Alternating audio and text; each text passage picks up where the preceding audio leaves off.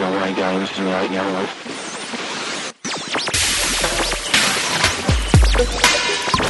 Broadcasting live to the world. Now, it's Sheila Zielinski. This is a very sinister Luciferian eugenics plan. These spineless weasels preach what people want to hear. They replace repentance with dreams of the good life. Mindless minions. Dying daily, taking up your cross, suffering and sacrificing have been superseded with name it and claim it.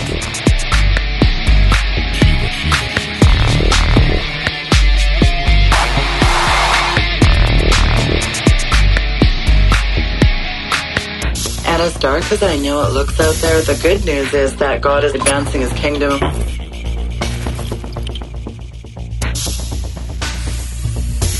And it's very exciting to be a part of his great commission. It's Sheila Zielinski.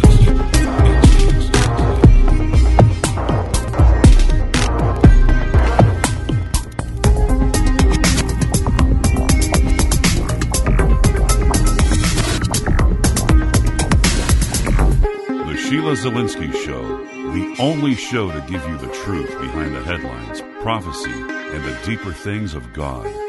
Now, here is your host, end-time watchwoman, Sheila Zielinski. Hello, listeners, and welcome to this Thursday, March 12th edition of the Sheila Zielinski Show. I am dedicating this whole entire show to Kent Hovind.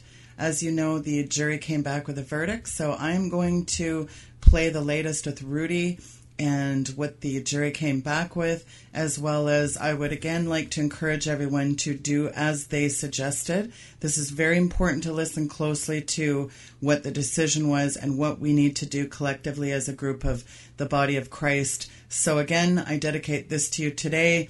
I had a different guest on today. I had a lawyer that was supposed to come on and talk about some next steps, but I think this is very important to listen closely.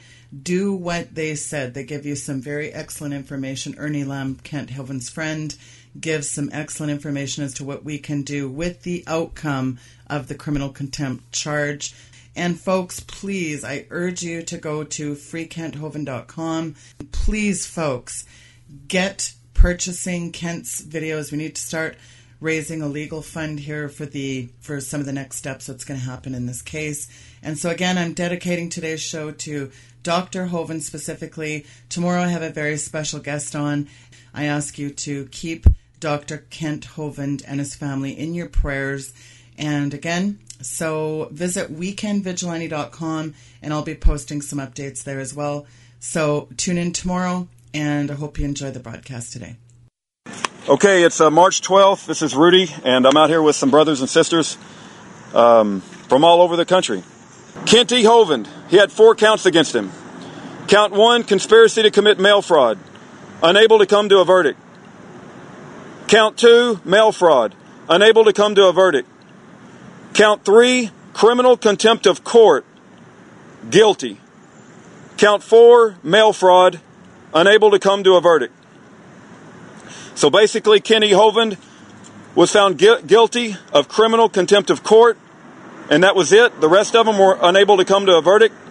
However, criminal contempt of court, as per my understanding, has an unlimited maximum sentence. So with this particular judge,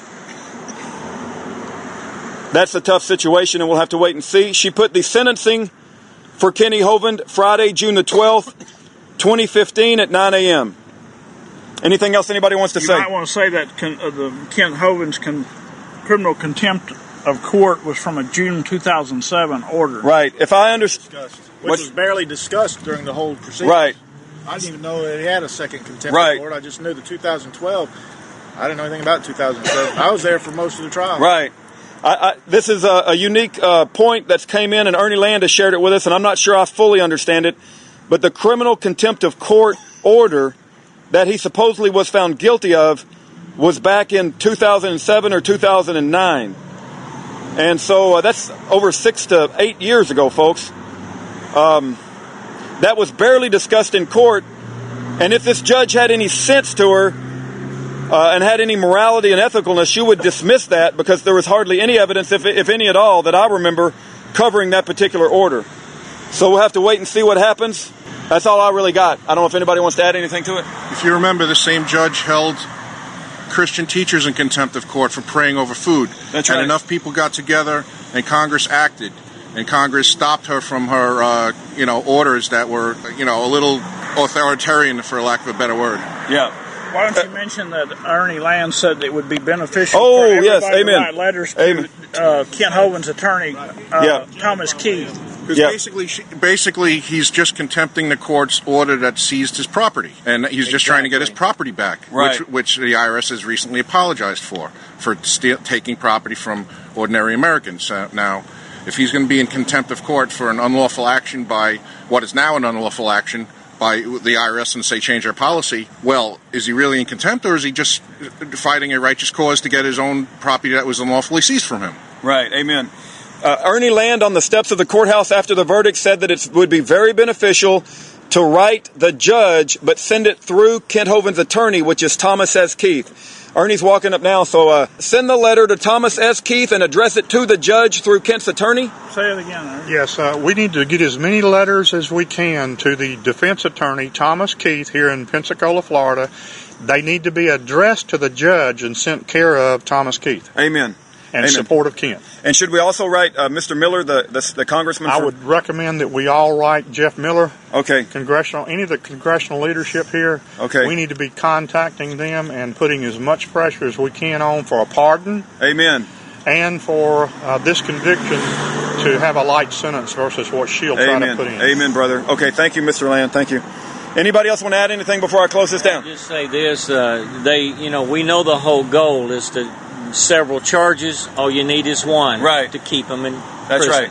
That's right. And that's what they've done here today. That's right, brother. They threw several charges at him. They threw everything they could at him, and they did get him with one charge, but not any of the mail fraud and not any of the conspiracy to commit mail fraud. Those were unable to come to a verdict. This was an all-out miracle that they were hung on all those points. Yes. And I would love to know if it came down to just one guy or something standing in the gap. Right. These guys and these people, I'm going to keep my testimony today. These individuals coming against our brother Kent Hovind. They threw all they had against him. They threw all they had against him, and they will not steal glory from God. Yeah. They, even if they tried with the rest of their life, they are unable to steal glory from God, and God will get the glory. So we give God the glory. We will continue to fight this. We will not give up until our brother walks out of prison and is reunited with his family, reunited with his ministry. He spent over 100 months in prison. 100 months in prison, folks, for withdrawing his own money from his own bank, for saying a prayer on a radio, and now he's mailed a letter.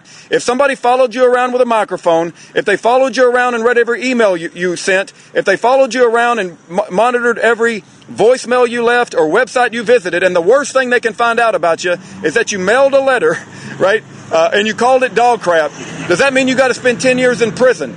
This is a flagrant, egregious case of Christian persecution, and if your discernment doesn't identify that to you, then there's something terribly wrong with your discernment. Let me jump in. I need to ask, if anybody who's listening to these YouTube broadcasts wants to receive emails that you put out for updates or something that you want us to do, like be here, how do they get on that mailing list? Okay, go to freekenthovind.com, www.freekenthovind.com, and that'll have all the latest updates. Also, 2peter3.com. I've heard that they have been attacking that particular website, so that must have meant it was delivering a lot of fruit, right? Because when you're over the target, you get a lot of flack. 2peter3.com and freekenthovind.com has the latest. Maybe we need to work on sending something like that out. Anybody else want to add anything before I close this thing down? Anybody's welcome to say anything you want to say. Just continue to uplift their family in prayer. Yes, uplift Kent Hovind's family in prayer. There was members of his family here today, and they have been through a very, very stressful situation and a very wicked situation where our brother Kent Hovind is being attacked by the forces of darkness. This is bigger than Paul Hansen. It's bigger than Kent Hovind. It really is a issue for the body of Christ. And if we can't come together for Kent Hovind, we ain't going to come together for nothing. So praise God for the people who drove all over the country, sometimes as much as 20 hours to get here. And we praise God for this, and we're not going to let this go. We're going to fight it. We're going to fight it until Kent Hovind is free, and we will not let it go, and we're not going to let our brother Kent Hovind rot in prison. It's not going to happen. And we're going to get Paul Hansen out of there as well. And we pray for their families, absolutely. Anything else anybody wants to say? We will never forget Kent Hovind and Paul Hansen, and we will never despise their chains. Amen. We're not going to be ashamed of their chains. Amen, brother. His words won't be stopped. We'll spread his videos all over the internet and make sure his message still gets out. Amen, brother. In the Bible, Paul talks about if my bonds have furthered the gospel of the Lord Jesus Christ, then so be it. That's exactly what's happening with Kent Hovind. We give God the praise. We give Jesus the glory for this. And anybody else, anything want to say? We're going to close it down. Very. Ernie made a point. If we want to get the judge's attention, send a message, send a letter to Thomas Keith, and he will get it to the judge about your impression. Okay, addressed to the judge, care of Thomas Keith, about anything that you've witnessed today or anything that you think needs to be investigated by this judge. So again, keep their family in prayer. Pray for Kent Hovind. Pray for Paul Hansen. They need encouragement, and God's going to use this in a mighty way. You can see the Lord God working in this. That's all I got to say. All right, guys, we got Mr. Ernie Land here, and he's got some very good information. Let me say this. There is nobody that's been more of a trusted friend to Pastor Kent Hovind over the past 25 years, and nobody that knows more about his case from a legal perspective. And Mr. Land, you have an update for us. I sure do. The 2007 contempt charge that they come back with a guilty plea on today has no fact of law to support it. That 2007 injunction does not have an order for him not to file any paperwork in the name of Kent Hovind, the list defendants. There's nothing there. There's no fact of law to support it. On the appeal, and I'll guarantee you this judge is going to have to rehear that based on the fact of law herself, and she could actually come back and overturn the guilty verdict. But when it goes to an appeal court, there's no fact of law to support it. It'll be sent back down, and it just won't hold. But the other thing I'm going to report is the hung jury can go back. The prosecution can go back and retry on the hung jury. Okay, praise God. So just to reiterate for laymen like me, the three charges that they said they were unable to come to a unanimous decision. You're saying the prosecution can decide to retry those three charges, right? She could come back and retry those three charges. No, when you say she, you're talking about Tiffany. Tiffany Eggers, the U.S. attorney. She could come back and retry with a brand new jury those charges. Okay. And the one that he was found guilty on, which was a 2007 or 2009 criminal contempt of court, you're saying that you don't expect that to hold up in an appeals court? I'm sure it will. You're sure that it will? Okay. Certain it will hold up. There is no fact of law to support that 2007. Praise God. It was just kind of thrown in there with a mix. It Praise was one God. of those pellets they were looking to wing the bird with, praise God. To skeet with. Praise God. And when he goes to the appeals court, I got one last question for you. When he goes to the appeals court, is it true that he won't have this judge Martin? Amen, yes. Okay, amen. Praise God. Okay. All right, guys, you just heard it from Mr. Ernie Land. Praise God for Mr. Ernie Land staying on top of this from a legal perspective. That's way beyond my intellect. And let me just say, as a little icing on the cake, when we walked out from the verdict, they had a parking ticket on my truck. But we're going to praise God anyway. I don't care. They gave me a parking ticket. We'll pay it because we're law-abiding citizens. And thank you, Mr. Ernie Land. Praise God. Okay. Once in a while, I get people that claim they don't believe in evolution. And my response generally is, why not? Really, why not? You guys believe 20 billion years ago there was a Big Bang where nothing exploded and produced everything. 4.6 billion years ago the Earth cooled down, made a hard rocky crust. It rained on the rocks for millions of years, turned them into soup, and the soup came alive 3 billion years ago. Found somebody to marry. And something to eat, of course, and slowly evolved into everything we see today. There are some lies in our science books. Taught it for 15 years. Even though I'm not teaching it anymore, I still like to study. It's so many neat things to learn. We're going to cover some of that tonight. I'm not against science. I'm not against schools. I'm not against teachers. Because most of them don't know what they believe. You have to tell them. They teach the kids it all started with a Big Bang 20 billion years ago. What exploded? This is what the textbooks teach. Before the Big Bang, there was nothing. Literally nothing. An infinitesimal nugget of space. And then something happened, triggering the most colossal explosion in history. Yes, boys and girls, you see, nothing exploded, and here we are. So I asked this professor if I could ask him some questions about the Big Bang. I said, where did all this matter come from? He said, well, we don't know that for sure.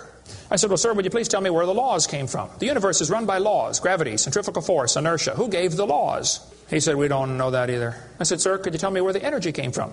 You know, it takes energy to make a Big Bang. Who bought the gas to run this machine anyway? He said, we don't know that either. I said, sir, could I ask you another question? He said, sure. What else would you like to know? Else? What do you mean else? You haven't told me nothing yet. I said, does Berkeley have a merry-go-round? You see, if a spinning object breaks apart in a frictionless environment, the fragments will all spin the same direction. The professor said, yes, I understand about the conservation of angular momentum. I said, well, good. I'd like to ask you a question then, sir. If the whole universe began as a swirling dot, like you said, why do two planets spin backwards? He said, that's interesting. I said, no, that's more than interesting. It's kind of hard on your Big Bang Theory. Not only that, 6 of the moons are spinning backwards. Why? He said, I don't know. Why do you think they're going backwards? I was hoping he was going to ask that. I said, okay, now, sir, hold it. If I told you that I believe God created the heaven and the earth, like the Bible teaches, you're going to say, and where did God come from? And I don't know.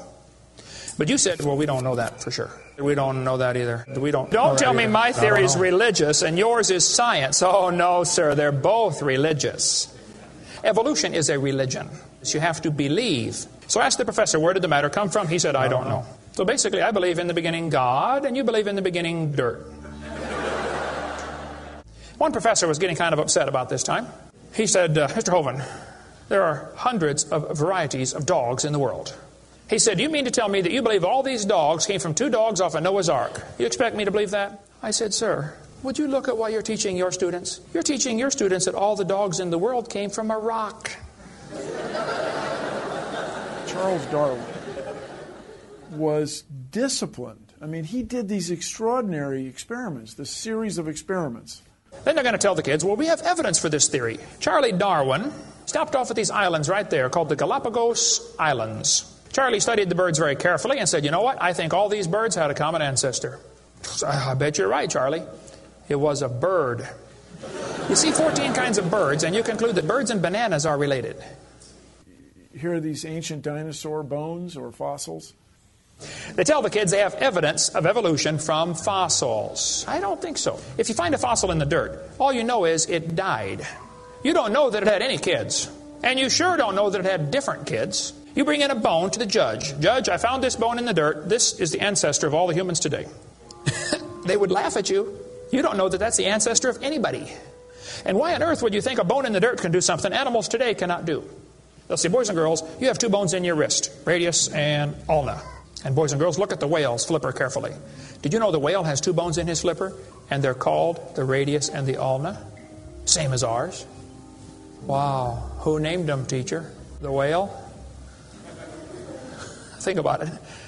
I'm here to tell my people it's time to stop believing bull just because I tell you bull with a straight look on their face.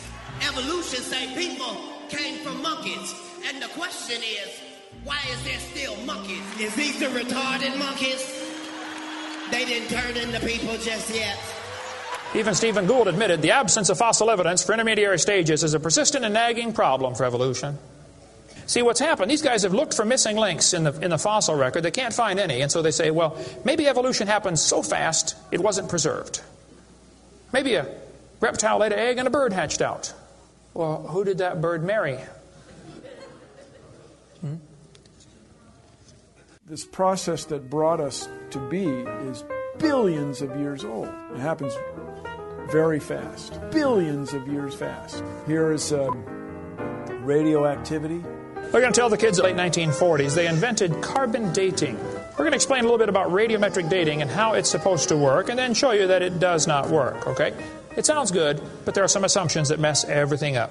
If we had walked into a room and found a candle burning on the table, and I asked you the question, when was it lit?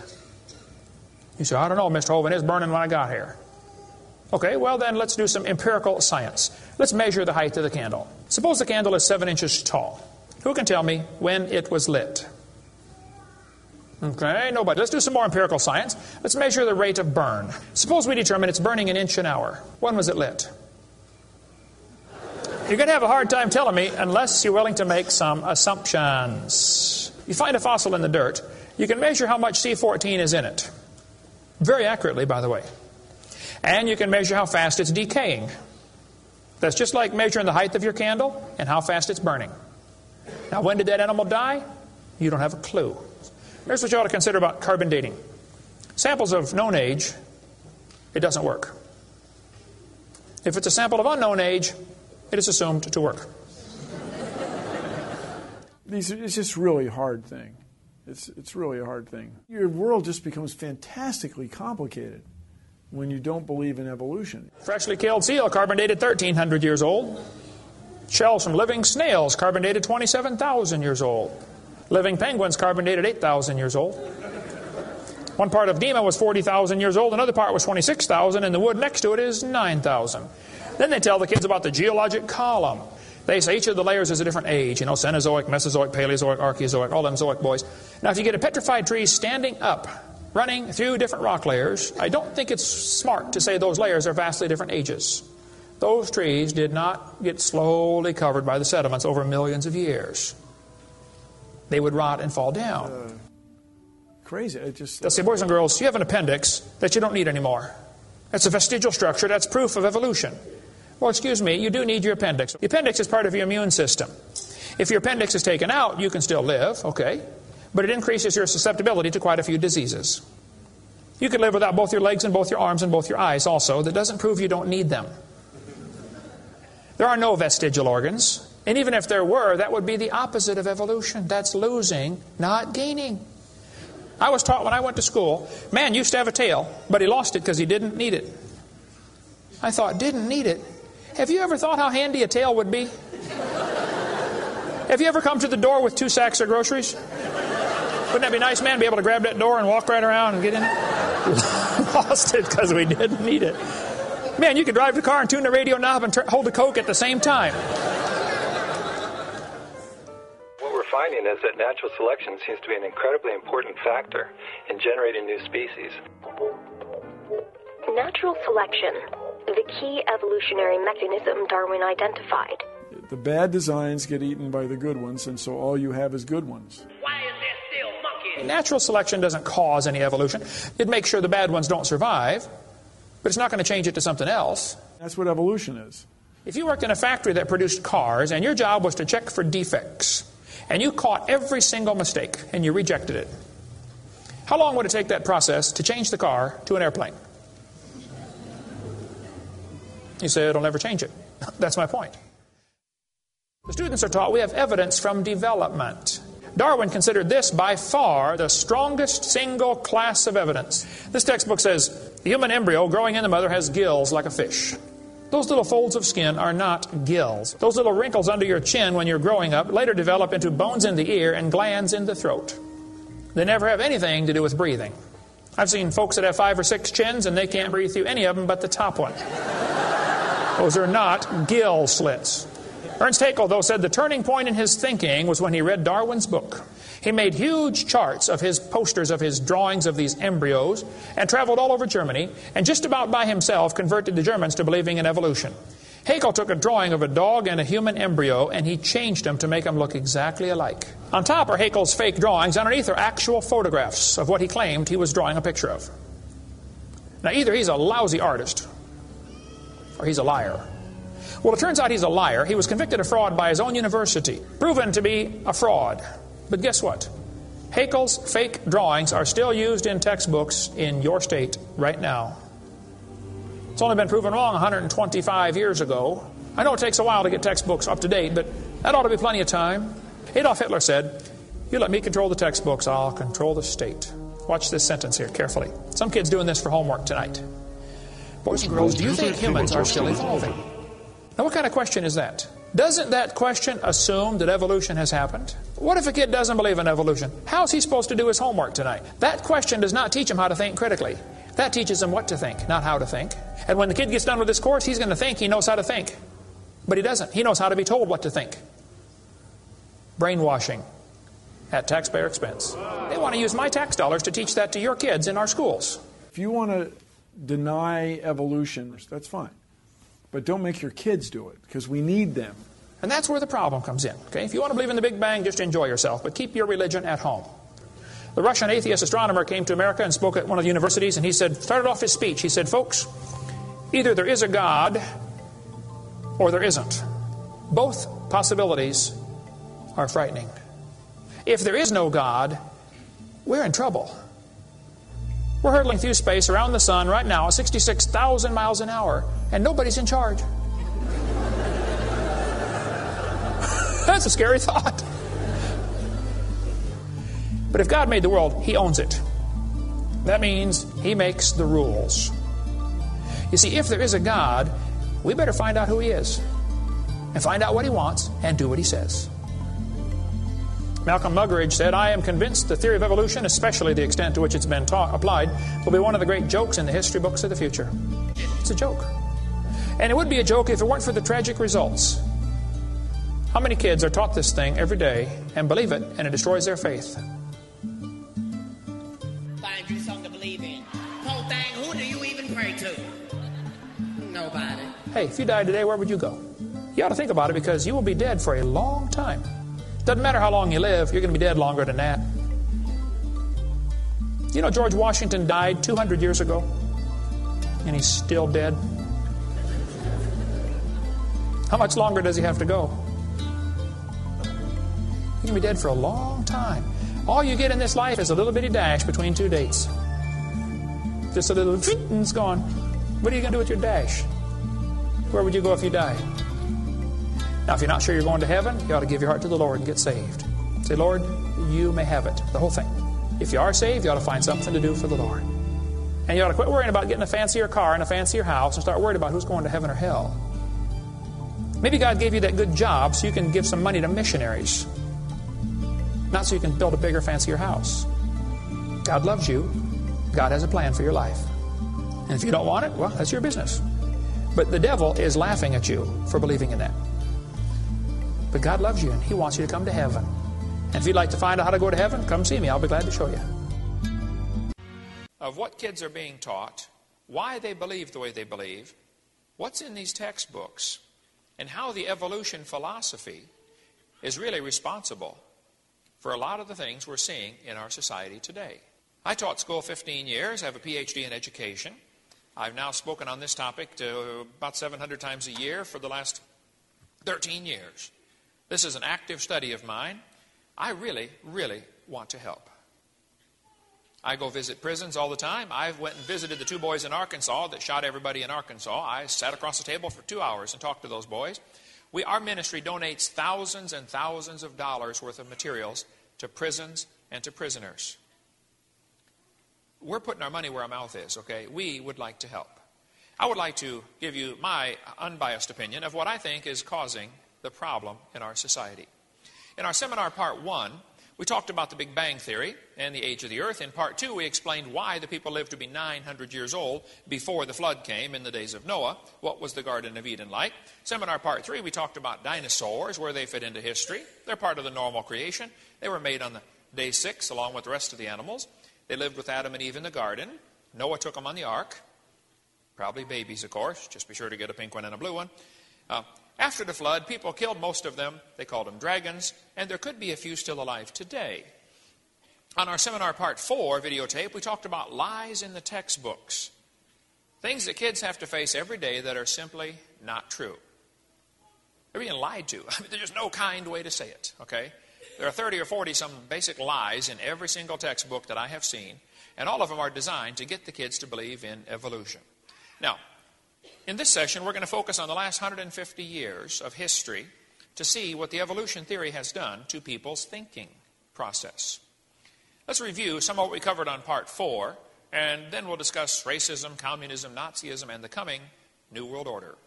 Coming soon, folks, to a city near you, and then tell you, after we get you all scared when you see what's going on, then we're going to tell you what you should do about it. Okay? God's in charge. Don't get nervous. James Hutton, back in the late 1700s, started the idea in modern society that the earth is billions of years old. And we mentioned in Seminar 4 that this was a time of anti-monarchy. Get rid of the king and establish a democracy. The Laodicean age, Revelation chapter 3, the rule of the people. Well, James Hutton's book influenced a young lawyer named Sir Charles Lyell, and Charles Lyell wrote this book in 1830. There were a variety of people involved in this. It's hard to pin it on one person, but Charles Lyell certainly has to be one of the key players responsible for bringing us the evolution theory. He's the guy who invented the geologic column, which you kids have to study in school. And the geologic column does not exist in the world except in the textbooks. We covered video number 4. We covered all about the geologic column. This fellow says, I myself have little doubt that in England it was the long-age uniformitarian geology and the theory of evolution that changed us from a Christian to a pagan nation. And by the way, England today is a pagan nation. And I will quickly say America is also a pagan nation. I don't know if we ever were a Christian nation, but we're not now. And we might as well get used to it, folks. We have to reach them like you reach the pagans, like they did in Acts chapter 17, with the creation message. Charles Darwin, who wrote the book Origin of Species, and there's more to the title, we'll cover that in a minute, he was strongly influenced by quite a few folks. He was influenced by Lyell. He was influenced by a guy named Malthus. Now, Malthus had written a book saying, there are more people born than can possibly survive. So it's best if the weaker die off. Well, Darwin read that and believed it and said, wow, well then, okay, that goes along with my theory of evolution. James Hutton's book came out in 1795. Charles Lyell took away the flood, and his book came out in 1830. Darwin's book came out in 1859, and he took away the creator. And boy, for the next 50 years, we saw the rise of all sorts of interesting philosophies. After all, if there is no God, well then, we must be God. And that led immediately to the rise of communism, socialism, Marxism, and the New World Order. Fred Hoyle, a famous British astrophysicist, said, I am haunted by a conviction that the nihilistic philosophy, which so-called educated opinion chose to adopt following the publication of The Origin of Species, committed mankind to a course of automatic self-destruction. A doomsday was then set ticking. Well, Fred, I agree. Most of what we're seeing today really started 150 years ago when people rejected God. See, there are 4 great questions and 2 ways to answer them. Who am I? Where did I come from? Why am I here? Where am I going when I die? Evolution tries to offer 4 answers to those 4 questions. Creation offers an answer to those questions also. See, if creation is true, there are 2 ways to look at the world. Some people look at it and say, wow, it's incredible design, there must be a designer. That's the creation worldview. Other people say, nope, just evolved all by itself. The Bible says God created the heaven and the earth. But some people are able to look at this world and say with a straight face, you know, there's amazing, it's a big bang, made this from nothing. That's the humanist worldview. See, humanists put humans in God's place. They say man is God. Humanists regard the universe as self-existing and not created. That's the first plank in the Humanist Manifesto. Interesting. Evolution is the foundation for humanism. This fellow wrote a book, and in his book he said, do humanists believe in a supreme being? Emphatically, yes. That supreme being is man. Humanists have no knowledge of any being more supreme. This guy says the turning point in history will be the moment that man becomes aware that the only God of man is man himself. Now, just who owns this world anyway? People get this idea, I am God. I am God. I am God. I'm God. I'm God. I'm God. Hey, Gabriel, come and listen to this. Ha, ha, ha. We're not such big shots, folks, okay? You're not God, okay? And the job's not even available anyway, okay? See, if evolution is true, then who owns this world? Fundamental question. Who owns the world? Who owns you? Who makes the rules? How do you decide right from wrong anyway? If evolution is true, how are kids supposed to decide right from wrong? They have no moral standard, no moral compass to go by. If man is God, and this is what a humanism means, then the strongest make the rules. Might makes right. That's a natural philosophy that flows from evolution. There is no absolute standard, and there's no possible way to tell right from wrong. During the Civil War, one man decided he did not want to get involved on either side. So he put on a Yankee coat and rebel pants. He said, now they'll both leave me alone. Well, after the battle, he was found dead. His Yankee coat was full of rebel bullet holes, and his rebel pants were full of Yankee bullet holes. Folks, the problem is very simple. There's a war going on. We are in the center of the battlefield. This is the greatest war in history. All you need to do is decide who you want to fight for and get busy and work for your general. You cannot be neutral. You are either going to serve the Lord or you're going to serve the devil. You cannot be neutral in this war. There's a battle going on. Now, we as Christians have a tremendous advantage. We have a book that tells us how it turns out. See? And I read the last chapter, and we win. Okay? So what I'm going to share with you tonight might be a little scary in some points, but listen, don't get nervous. Just, it's time to get busy. It's time to pour on the coals. We're going to trace a little bit of the history of the war against God to try to give you an understanding so you can see how it fits in with what we should be doing today. See, God created the world and He makes the rules. The Bible says the earth is the Lord's and the fullness thereof. He created it. About 6,000 years ago this happened. Satan, somewhere along the line shortly after that, decided he wanted to be God. I suspect that Satan fell from heaven about 100 years after the creation. Certainly before Cain and Abel were born. That's the first date we've got. Adam was 130 when that happened. We cover more on that on video number 7. But Lucifer, who became the devil, the Bible says he was perfect in his ways from the day he was created. See, he was one of the created beings, and Exodus 20 tells us everything was created in 6 days. So Lucifer also was one of the created beings during those 6 days. He did not fall from heaven before the creation, okay? Ezekiel tells us his heart was lifted up because of his beauty and his riches and his power, and God said, I'm going to cast you to the ground. Isaiah tells us, how art thou fallen from heaven, O Lucifer, son of the morning? How art thou cut down to the ground, which didst weaken the nations? Did you know it is Satan that is weakening the nations?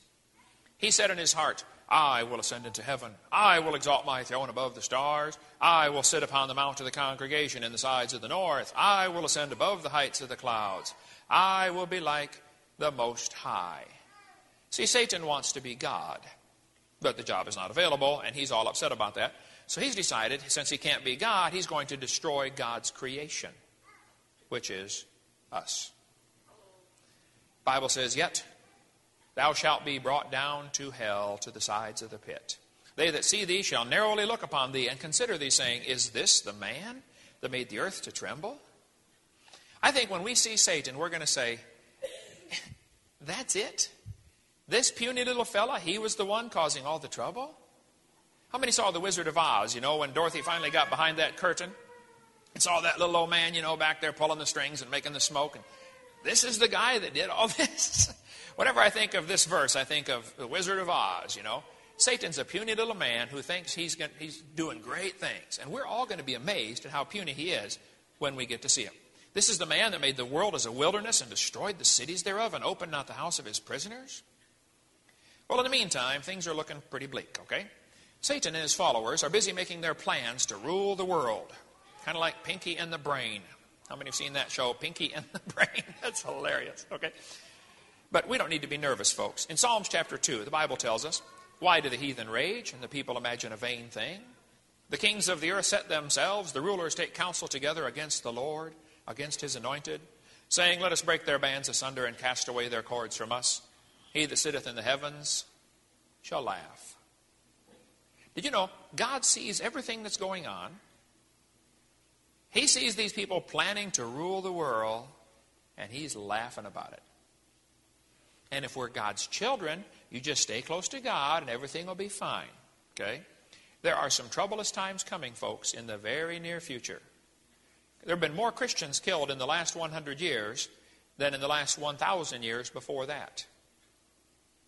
There's a real persecution of Christians going on all across this planet. It hasn't hit America very bad yet, but it's coming, folks. Satan tricked Eve in the Garden of Eden. He said to the woman, yea, hath God said? Notice the first thing he did was to raise doubts about God's word. The second thing he said was, ye shall not surely die. Now he is calling God a liar. He's denying God's word. The third thing he said to Eve was, ye shall be as gods. He deified mankind. Eve, You do what I tell you, and you get to be God. Boy, the Islams have followed that one, haven't they? So have the Muslims. And the Muslims, the religion teaches, when you die, if you're a good Muslim, you get to go to heaven and have 72 wives. You get to be a god of your own little universe. The Mormons teach the same idea. 72 mother-in-laws. That's not heaven. Okay. Actually, my wife had a great mother-in-law. But Satan's technique has always been the same thing, folks. Okay. He wants to make you doubt God's word. He wants to deny God's word. And he wants to deify mankind. Ye shall be as gods. That's what he did to Jesus, remember? When Jesus was tempted, he said, hey, Jesus, fall down and worship me. I will give you all these kingdoms. He always does the same thing, folks. His tricks are the same. The devil took him up into a tall mountain and said, all these kingdoms of the world and the glory of them will I give you if you fall down and worship me.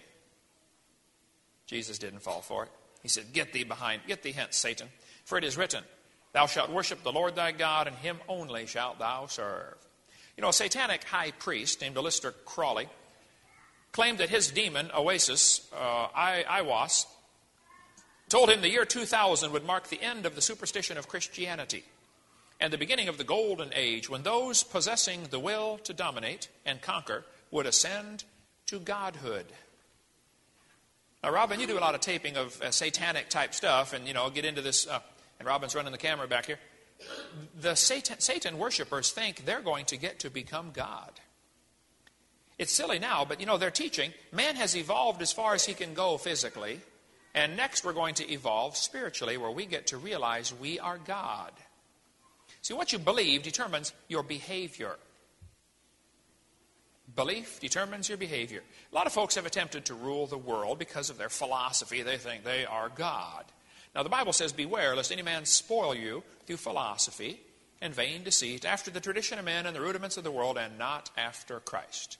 Philosophy comes from the word phileo, which means love of. Sophie means man's wisdom. The love of man's wisdom, philosophy. Dr. Henry Morris has a great book tracing the history of evolutionary thought. If I had to recommend 5 books to read for a person that wants to get involved in the creation movement, this would certainly be one of those 5. You need to read this one to see the history of evolution, called The Long War Against God. Now, some people reasoned if there is no God, and if man evolved from dark-skinned apes, then the colored man must be less evolved than others.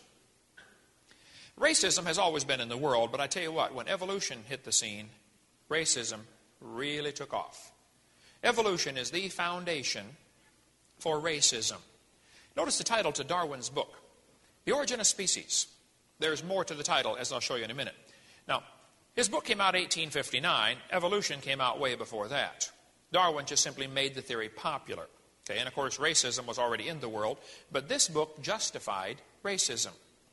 They claim these monkeys are different species of monkeys.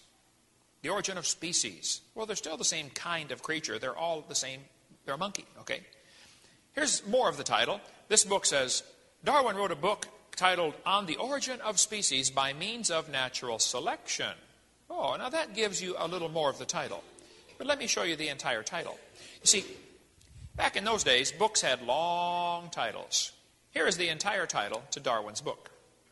On the Origin of Species by Means of Natural Selection, or the Preservation of Favored Races in the Struggle for Life. Favored races? What do you mean by that, Charlie? Do you mean one race is better than others? Oh, that's exactly what he meant, folks. Darwin was a racist. He thought natives were just advanced animals. Here in Darwin's book, he said on page 243, thus from the war of nature, from famine and death, the most exalted object we are capable of conceiving, namely the production of higher animals. Who are these higher and lower animals? Interesting. Well, back in 1859, of course, America still had slavery. You could buy Negroes like cows. Slavery was in America and in many other countries of the world. So Darwin's book really threw gasoline on that fire of racism. Henry Fairfield Osborn was the curator at the American Museum of Natural History in New York. He said, the standard of intelligence of the average adult Negro is similar to that of the 11-year-old youth of the species Homo sapien. If a museum curator said that today, how long would he keep his job? Or his life? Stephen Gould at Harvard University said biological arguments for racism may have been common before 1850, but they increased by orders of magnitude following the acceptance of evolutionary theory. Thomas Huxley's the guy who got everybody believing in Darwin. Huxley said, no rational man, cognizant of the facts, believes that the average Negro is the equal, still less the superior of the white man. Priestley, the Anglican priest who really promoted Darwin, said the black people of Australia, exactly the same race as the African Negro, cannot take in the gospel. I ran a bus route for 17 years in all black neighborhoods. I have brought thousands and thousands of black people to church and to Jesus Christ. Okay? And I loved the ministry. Much friendlier folks than many, okay? You go knock on the door, they invite you in, you sit down for supper, and you're sitting there eating. By the way, what's your name? I mean, it's really a neat society to work with. I loved it. One night I couldn't sleep, so about 2 o'clock in the morning, I was out driving to my bus route. We had a ghetto-type area where I went in there, picked up kids, and brought them to church. And here it was 2 o'clock in the morning, and some guy had been out drinking, and he turned his car down what he thought was the road, but instead it was the railroad track. He drove down the railroad track a little ways, and the car bottomed out and was stuck on the rails, you know. And so I saw this unusual sight and thought I would help the guy get out of the car before a train came by and killed him. So I'm standing over there, you know, trying to get this guy out of the car so I can push his car off the track. Another man stopped to help me. And we're pushing the car back off the tracks, and the guy says, hey, what are you doing out here in this part of town? I said, well, I run a bus over here, and I pick up folks out of this community and bring them to church. He said, in there? He said, that's an all-black neighborhood.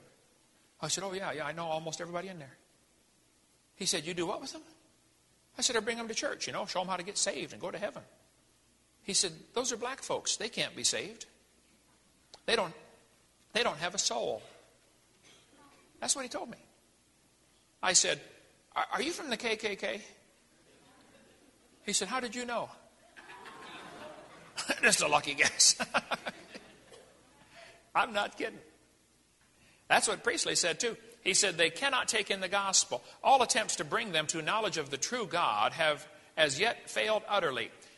Poor brutes in human shape, they must perish off the face of the earth like brute beasts. This is an Anglican priest.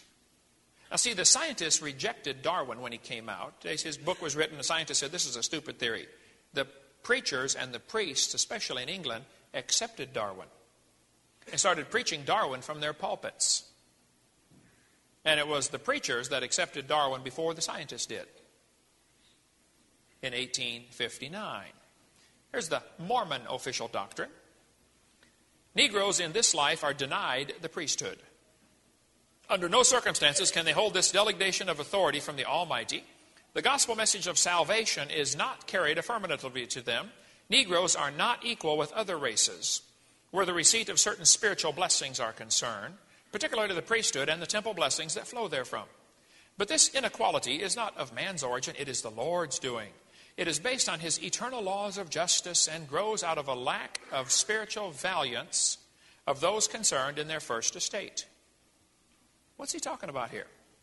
The Negroes were not valiant in their first estate? I had a couple of Mormon missionaries knock at my door one time. And they said, hello, Mr. Hovind, we'd like to talk to you about the Lord. I said, that would be great. Which Lord would you like to talk about, yours or mine? They said, oh, there's only one Lord, the Lord God Almighty. I said, no, fellas, you have a very different Lord than I do. They said, no, we worship the same God. I said, no, you don't. I said, tell me, fellas, does your God have a body like mine? They said, yeah, we believe he does. I said, well, my Bible says God is a spirit, and they that worship him must worship him in spirit and in truth. And if he has a body, how can he be all places at the same time? Think about it. I said, does your God live on the planet Kolob, K-O-L-O-B? They said, well, yeah, we believe he does. I said, well, I taught earth science for years, which includes astronomy, and I don't have any idea where Kolob is, neither does anybody else, but let's assume that's true. I said, does your God have thousands of wives? They said, yeah, we believe he does. I said, does your God have normal physical relations with his thousands of wives in Kolob? And they produce spirit babies. And they said, yes, we believe that's what happens. I said, and if the spirit baby, the human couple on earth only produces the body, but your God produces the spirit. Is that what you believe? They said, yes, that's what we believe. I said, now fellas, let me ask you this question. Do you believe that your God has these spirit babies up on Kolob, and if they're a good spirit baby and they're valiant, they come down to earth and they get a body with white skin? If they're a bad spirit baby, they come down and get a body with black skin. Is that what you believe? They said, well, you're not supposed to know that, but yes, that is what we believe. I said, now fellas, listen. I know you have the tag that says elder, even though you're 17. Let me explain something to you. Your God on Kolob has to supply a spirit for every baby born on earth. And he does it up there to supply the spirit the same way people do it down here to get the body. Is that what you're telling me? They said, yeah, that's right. I said, fellas, I taught biology and anatomy for years. I've been married 20 years at that time. It's 28 now. I said, I have 3 kids, one of each. I delivered one at home. I said, fellas, there are 2 babies born on earth every second. 24 hours a day, round the clock, nonstop. And your God supplies a spirit for every one. When does he get time to answer your prayers?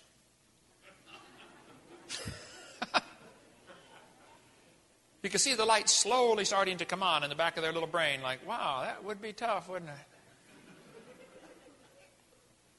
And so they dusted their feet off, and I guess I was anathema from then on or something. They never came back, that's all I know. What a dumb religion. But I tell you what, Islam is just as stupid. Karl Marx based his philosophy of communism on evolution. He even tried to dedicate his book to Charles Darwin.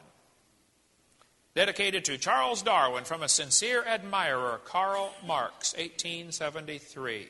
Interesting. Karl Marx had 6 children. 3 died of starvation in infancy. The guy never worked a day in his life. He's a lazy bum. That's the days before they had the little cardboard sign, we'll work for food. He didn't even hold up the sign, okay? 2 other kids committed suicide. When Marx died, only 6 people attended his funeral. He was a loser all the way around. But Karl Marx left a legacy. He left us the Communist Manifesto of 1848. There are 10 planks to the Communist Manifesto. All of them are based on anything that is anti-Christian. If God's for it, Marx was against it. The first plank was to abolish private property. The Bible's real clear about private property. They had a system set up in the Bible where if you lost your property, your family would get it back every 50 years, the year of Jubilee. You couldn't possibly lose your property forever because God knows you can't have real freedom unless you have private property ownership.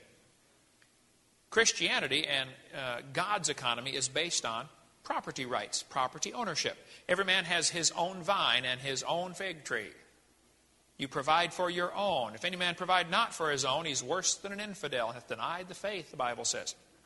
Drink water out of your own cistern, and running waters out of your own well, it says in Proverbs chapter 5. I went to East Peoria. Big old football player. I said, hey, would you fill out this questionnaire? He said, yeah, sure. He's answering the questions. And last question, would you like to get to know God better? He said, yeah, I sure would. I said, come with me. I'd done this before. I'm getting to be a pro by now. We walked to the back of the tent. I opened up the flap. I said, well, I guess I'll show you. I'd never led anybody to Christ in my life. I didn't know how to do it. We went and sat down in the metal chairs in the dirt in the tent in the heart of Illinois Fair. I didn't know what to do. So I got a tract out of my pocket. It was God's 4 spiritual laws. I opened it up and read it to him. I didn't know what else to do. Read him. Law number 1, you're a sinner. You deserve to go to hell, etc., etc. I got to the end, and it said, I'm just reading the whole thing to him, sitting beside him. At the end, it says, if you'd like to receive Christ, pray this prayer. I said, would you like to receive Christ? He said, yeah, I would. I thought, oh, brother, what do I do now? I said, well, it says, pray this prayer. So I'll tell you what. Let's close our eyes and bow our heads, and let's pray. And I'll pray first, and you repeat what I say. I didn't know what else to do. Okay? So we closed our eyes. I kept one eye open. I read the prayer off the track. And he repeated after me and accepted Jesus Christ as his Savior. When we got done, he looked at me and he said, man, thank you. I've been worried about this for a couple of weeks. Thank you for showing me how to go to heaven. This is great. And he walked out the tent. Never saw him again. But I was all by myself. A lot of noise outside, the carnival going on, you know, the lights and everything else. I just got down in the dirt by that metal chair. I said, Lord, it's me. It's Kent. I said, Lord, I'm only 16. I don't know what you want for my life. I don't have a clue, Father. But Lord, if it's okay with you, I think I'd like to do this the rest of my life. I'd like to bring people to Jesus. Well, folks, it's been 33 years next month. And guess what? I still just want to bring people to Jesus, that's all. I don't know what you want. Maybe it's more money. Maybe it's a bigger house. Maybe it's a faster car. I don't know what you're living for. But would you like to really, really do something exciting in this life? I mean, something like you can't imagine. It is so awesome. You ought to dedicate your life to bringing people to Jesus. There's nothing like it in the world. And some of you have never done it. Well, get busy. The Sheila Zilinsky Show is sponsored by SteveQuayle.com, offering a wide variety of products, links, headlines, and information for the end times. Order Steve's new book, Little Creatures, by visiting SteveQuayle.com. Dare to discover, learn, prepare, and be amazed.